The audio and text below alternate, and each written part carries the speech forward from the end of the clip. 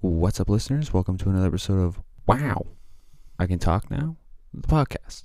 All right, so here's another new kind of episode. Instead of just a Blue Jays episode, I'm going to do a baseball general episode, mostly going over the changes that the new CBA is going to have with the small and big teams. But then after I go through the changes for the whole MLB, then I'll go through the offseason that the Blue Jays just had, and I think it's a really productive one, especially on our pitching rotation, but I'll also get into that later. So let's nail it. So we're going to reiterate that I love that baseball's finally back, and MLB specifically, and that was only 99 days with little effect on the regular season. So here goes into the new deal. Expanded playoffs, real sweet asset for the Baby Jays. Since there's going to be a total of 2 spots added, so 1 in each conference. This would allow an additional team, of course, from each conference to get in to the playoffs. That would be great for the Baby Jays for me, because we were just almost into the playoffs last year, and if we had an extra playoff spot for last year, I definitely believe we would have made it by the stats and by the way the team was feeling. So for the Baby Jays, I think this extra playoff spot is good. I know there's other good teams in the AL, but we're in the toughest division in the AL, so we need this spot, I think, more than any other team, or even you can have an argument like us or the Rays, but it's good for both. Competitive tax balance increases by about $8 million. This doesn't really seem important to the average fan, but this mechanism basically forces the big teams to pay more for having multiple big ticket players. So it'll affect the Baby Jays by I guess us having a little more money to throw around with the extra money that's coming in, because it was before it was 5%, now it's 8%. So there's another 3% to go to, like, I don't know, additional management or additional players. I don't really know how that's going to work, but minimum salary is increasing. Could hurt if the Rogers family doesn't invest, but also could help lower ranked teams get to the floor, or get to a competitive team with. Essentially get the Orioles a little more competitive with the salaries increasing for players. So that's really good for players. International draft, new. Could be interesting pipeline for Jays prospects, but also for other small market teams prospects, depending on the use and its setup. I'm going to wait on that one. So more balanced schedule. This one I'm hoping, really, really hoping, it means more balanced travel schedule, because I definitely saw it with the Jays last year. We played in New York, and then we had to go play in Oakland, and we had to go play a road trip. Then we had to come back and play a homestand, or just even a couple games at home, and then go back on the road. So I hope that it would keep our players rested and healthy, especially George Springer. But hopefully that it's a more streamlined schedule, let's say. Draft lottery. I'm very interested to see how this works, because if this draft lottery can work in the MLB, it'll come into the NFL. But anyway, it'll make sure that the Jays and other teams don't have to tank hard to get a good pick. I don't generally bash a team for tanking for about 2 to 3 years in order to get a good team. I don't mind that, but to tank over and over and over again for good picks, or even just tank over and over again because that just seems like the team's direction, I don't think that's the way to go to build a team. So here's the J section. My sources here mostly from Sportsnet, TSN, and MLB's Keegan Madison and Jeff Passan specifically. So before lockout ended, we signed our opening day pitcher, right-hander Jose Berrios, to a 7-year, $131 million total extension. This guy's 27. He had pretty good stats last year. I'm not really going to go over it, but it was good enough to get Warren's 7-year extension from the management. It could be a tough matchup for any hitter in any rotation, I think. He just has to clean up his game a bit. Hopefully uses the time over the off season and over the spring to get a bit of advantage, or a bit of a more of a grip on the ball. We also signed right-hander Kevin Gausman, free agent, to a 5-year, $110 million contract. He broke out last year in San Francisco. Not really expecting the same numbers as last year. I mean, they were pretty impressive in San Francisco, but can't really expect it to transfer over, i.e. George Springer. So I'm hoping that he does, a good enough work. He works a similar amount of innings, 200-ish. I'd be okay with that. We also signed right-handed pitcher Yimi Garcia to a 2-year, $11 million contract. It should be fortify either the starting lineup or bullpen. Right now we have him as the starter, and I'm okay with that right now. The additional bullpen arms could be David Phelps, Malik Smith, Nathan Dukes, and others such as, of course, Jordan Romano, but we'll get back into him. Could impress Charlie Montoyo and the Jays staff. So I'm hoping it has a decent enough bullpen and a great starting rotation is what I'm hoping for. So after lockout ended, signed left-handed pitcher Andrew Vasquez from the 2020 World Champion Dodgers for extra bullpen help. Surely needed because Jordan Romano was in the starting, the bullpen, but he accidentally screwed up his ankle walking his dog, so we're going to need extra bullpen help. We signed left-handed pitcher UC Kikuchi on a 3-year, $36 million contract. Don't know how much he could help, but he's definitely on the starting staff right now, and hopefully he does decently. We traded 4 prospects to the Athletics for third baseman Matt Chapman. Signed him to a 2-year extension for a total of $25 million. 4 prospects doesn't really matter to me since we got Matt Chapman for at least a couple of years, so it was worth it. And also since Jays and outfielder Teoscar Hernandez signed on a 1-year deal to avoid arbitration. He had great stats, and hopefully if Springer's not ready, then he can replace Springer for a little bit. Hopefully he has half as good of stats this year. And our outfielders got a little bit less talented, in my opinion. Traded Randall Grichuk, my favorite, to Colorado for replacement outfielder Ramil Tapia. I'm not too sure about this guy. And lefty batter and infielder Adrian Pinto. I'm interested in that guy, but anyway, we'll see how those guys do. Charlie Montoya was given another year, another baseball season to help with the team make the playoffs this year or next. He's a free agent in the winter of 23. I only say that because, if Charlie Montoya isn't our permanent option, I'm okay with that. But also, he had a 95 loss season in 2019 and still has a winning record, so he's good for a little bit here. So the opening day lineup, what it's looking like here: George Springer starting off, Bo Bichette, Vladdy Guerrero, Teoscar Hernandez, glad he's back, Lourdes Gurriel Jr., Matt Chapman, who we just got, thank goodness, we signed an extension, Kevin Biggio, Alejandro Kirk, I want to see him at the designated hitter position, Danny Jansen at catcher, and Jose Barrios, starting pitcher. So, I think that's pretty good starting lineup, all things considered. On the bench, we have Santiago Espinal. I love him on the base pass. Ramil Tapia. Hopefully he can be on the base pass and come in when he's needed and do well. Greg Bird. Hopefully he can come in when he's needed as well. And Reese McGuire. Now, he has been traded. This has fresh off the press as of April 3rd. That's when I saw the actual trade for Reese McGuire. I'm just pulling up the actual the numbers and all that here. Here we go. We acquired Zach Collins, catcher from the White Sox, for Reese McGuire. Collins he's 27. He's hit 13 doubles, 4 home runs, 26 RBIs in 78 games last year. So, former 10th overall pick in 2016. So, hopefully he can do pretty well.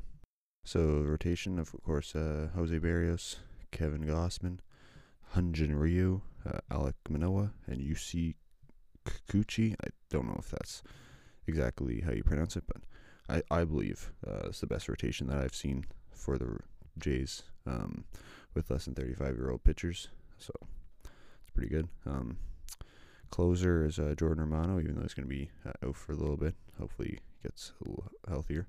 High leverage guy, Yimi Garcia, and the other one is Tim Mesa, right and left-handed pitcher. So I like those two high leverage guys, especially Tim Mesa. He's a guy that I can trust. Middle innings, Adam Clymer. I like his form. Adam Richards, Julian Mayweather, Baraki, David Phelps, Nate Pearson, who I'm hoping will be the main middle innings guy, but we'll see. Longman / sixth starter. This could also be Nate Pearson as well. They say Ross Stripling, but I think Nate Pearson could fill that spot if he gets really, really hot. The final two pen positions, in my opinion. Number one, Trent Thornton. 3 reasons. A, he hasn't worked the mound too much to judge that he can't be in the bullpen, so no real data that shows he can't pitch. Only 200 innings pitched. Average ERA is 5. 200 strikeouts-ish in only 72 games. B, he only has 1 year left on his current deal, so give him as many innings as possible, see what he can do. And C, he's a 6-footer. It wasn't too big in the belly, so pretty good. Just an opening day starter note. Goshuke Kato, who wore Robbie Ray's pants through the spring and ripped them. Check out the Twitter for more. He could be up and down the first 2 weeks. Give the regular starters some rest when needed or if injuries pile up, but he'll definitely be needed when, it was announced today that he made the team, and it was announced also that Greg Bird would likely not be there on the bench due to Bird exercising his opt-out clause, so Kato will initially probably be on the bench for that, replacing him, so see how he does for that. Final two pen positions, in my opinion. So Pearson, fine with a non-defined role, and it's great for him, in my opinion, for 3 reasons. A, he gets to be around MLB players and staff members to aid him and get insight from them. He's still young enough to learn. And B, he's shown flashes of lower in the rotation kind of player, at least a really useful bullpen player. C, he can be put in any role if injuries make it so. I prefer him over Trent Thornton. Projected wins and record for path to the playoffs for the Blue Jays. I think 93 wins is a good benchmark for these guys. A good, young, dynamic offense with a decent defense and a good rotation, hopefully. I believe they'll win the division playoff against Angels or whatever MLB decides to the last 2 playoff teams are, but then lose in the divisional round to either the Red Sox or Yankees in a 5 tough and hard-fought games. All right, big news in the MLB generally. The MLB will allow electric pitch calling for the first time ever. So why is it important? Well, since the inception of baseball, as we know it, came to be, the catcher's fingers and a pitcher's nod or shake of the head was typically and the best way to exchange signals between pitcher and catcher, and the bench technically. But now they're introducing a new feature. It's called PitchCom. And I remember as a little ball player, pitchers and catchers doing that all the time, and even coaches doing that. And I also remember extent of some players and pitchers trying to steal, even coaches trying to steal signs. But I never heard or saw anything or relayed anything back to my team that could have helped us, because it wasn't my desire to cheat to win. So this PitchCom is designed to stop the cheating confirmed in the 2017 World Series and the 2019 cheating by the Houston Astros. They were caught electronically recording other teams' sign systems and relating back to their hitters. Essentially, the players for the Astros knew what pitch was coming. But now, every team in the MLB will be allowed to equip an electronic device on the pitcher and the catcher currently in the game. So PitchCom, quote, will basically eliminate all need to create a sign system for catcher giving signs. You literally just press a button and it delivers a pitch call to the pitcher. And we've seen it so far, and it really improves the pace of game. MLB Chief Operations and Strategy Officer Chris Marinick said about the changes. It was tested in the this spring training 2022. New York Yankees manager Aaron Boone, White Sox manager Tony La Russa, and I'm pretty sure this Rockies manager as well. We all used it and said it was easy to adopt for all tech levels. Yankees catcher Kyle Higashioka remarked, "There's still some stuff we got to work through, but I mean, it's a fail-safe. Is always just to give signs by your fingers. We're just working out all the kinks right now, so if you're on the summing blocks in the game, we can always give signs. I'm not too worried about it being confusing." That was what he said about the changes. I like it, as MLB describes it, because it eliminates sign stealing, and at the same time, the change doesn't input more chance and take away the skill factor. All it does is essentially relay a simple sign. Right? It's just a simple command, either change up, slider, fastball, low, high. Like they have it in both languages, in Spanish and English, which is great. So there's no language barrier. For the fans, I hope it's the first of many changes that allows integrity to be prominent again in the game of baseball, because really, baseball fans haven't felt that in a while, and especially since baseball wants to be part of the tech future with sports betting and all that sweet ancillary revenue to be made. They need to make sure the game is integrity is protected for the fans and players. Next change, electronic balls and strike calls. I understand it's a big change. However, humans are inherently flawed, and it'll ensure that an ump doesn't get hurt really bad from a foul ball. Trust me, I've got it. Ugh, it sucks. Also, it's fully customizable, i.e., for a pitcher and catcher to have just a simple press of the button, whichever finger, I guess. It changes the tone, changes the language, and it really quickens up the pace of play. All right, back to the Blue Jays specifically. So Nate Pearson will miss a little bit for mono. It's about a month or so. It's important because it's tough news for starting rotation, because he's pretty high up there, but also because he could have been also a high rotator in the bullpen if needed be. So we're going to have some minor leaguers up there for a little bit. Shouldn't be too bad. It was in the first 2 months. Just a little note here, the rest schedule from position players to pitchers. So there's been a primary focus in pro sports over the last few years with advances in analytics in this, and resting your stars and scheduling smartly. Jose Barrios and Danny Jansen are proponents of this strategy, probably due to their age and spot on the team. Thankfully, the management so far echoed this in their media appearances. Hopefully, Springer and Vladdy and a few pitchers more games in response to this help that needed rest has. All right, finally, the Jays have the best odds to win the AL East before opening day game. So as of Wednesday, April 6th, Jays have plus 162 odds to win the AL East. That's currently the best, followed by the Yankees at 220 plus, and Tampa plus 263, and Boston at a plus 504 to win the division. Don't want to go over the Orioles because that's a little embarrassing. Odds for season predictions. Fangraphs predicts them at 92.5 wins. Odds for the Jays to go over that is minus 122, and under is slightly better at minus 105. Despite the longer odds, I still believe the Jays will get 94 wins or more this season, just because of the additions that we've been able to acquire, but also Springer and some of the other guys showing out this season. So just the last couple important news. The Barecki has been added to the injury list as well. So Zach Collins will be recalled from AAA. He was acquired in the Reese McGuire trade. And Cato will be on the opening day lineup to replace Greg Bird. So we do have options on the bench, so that's good. Conclusion. So major baseball changes for the 2022 season are expanded playoffs, so one extra spot in each conference, increased competitive tax balance, the World Draft is new, pipeline for prospects hopefully, increased minimum salaries, balanced travel schedule hopefully, we'll see, and draft lottery, hopefully similar to NHL and the NBA. So the Jays specifically, before the end of the lockout, Jose Barrios got a 7-year contract extension. Hopefully it works out after a bit of work. Kevin Gausman got a 5-year contract. Garcia signed up. Could be both a starter or a reliever. Additional arms could be used over the season. After lockout, Vasquez champion reliever. Hopefully others will follow. Kikuchi also followed, another South Korean pitcher who can develop. Traded for Matt Chapman. Signed him up for an extension. Signed Teo to avoid arbitration. Traded Randall Grichuk for Tapia, also known as Future. No, I'm joking. An outfielder, and Pinto, an infielder. Montoya gets an extra year to see if he can help guide us to the playoffs. Opening day lineup seems reasonable enough. Stick it to those Rangers.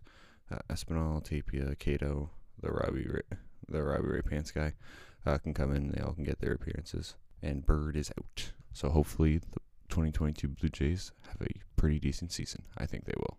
Still looks pretty good.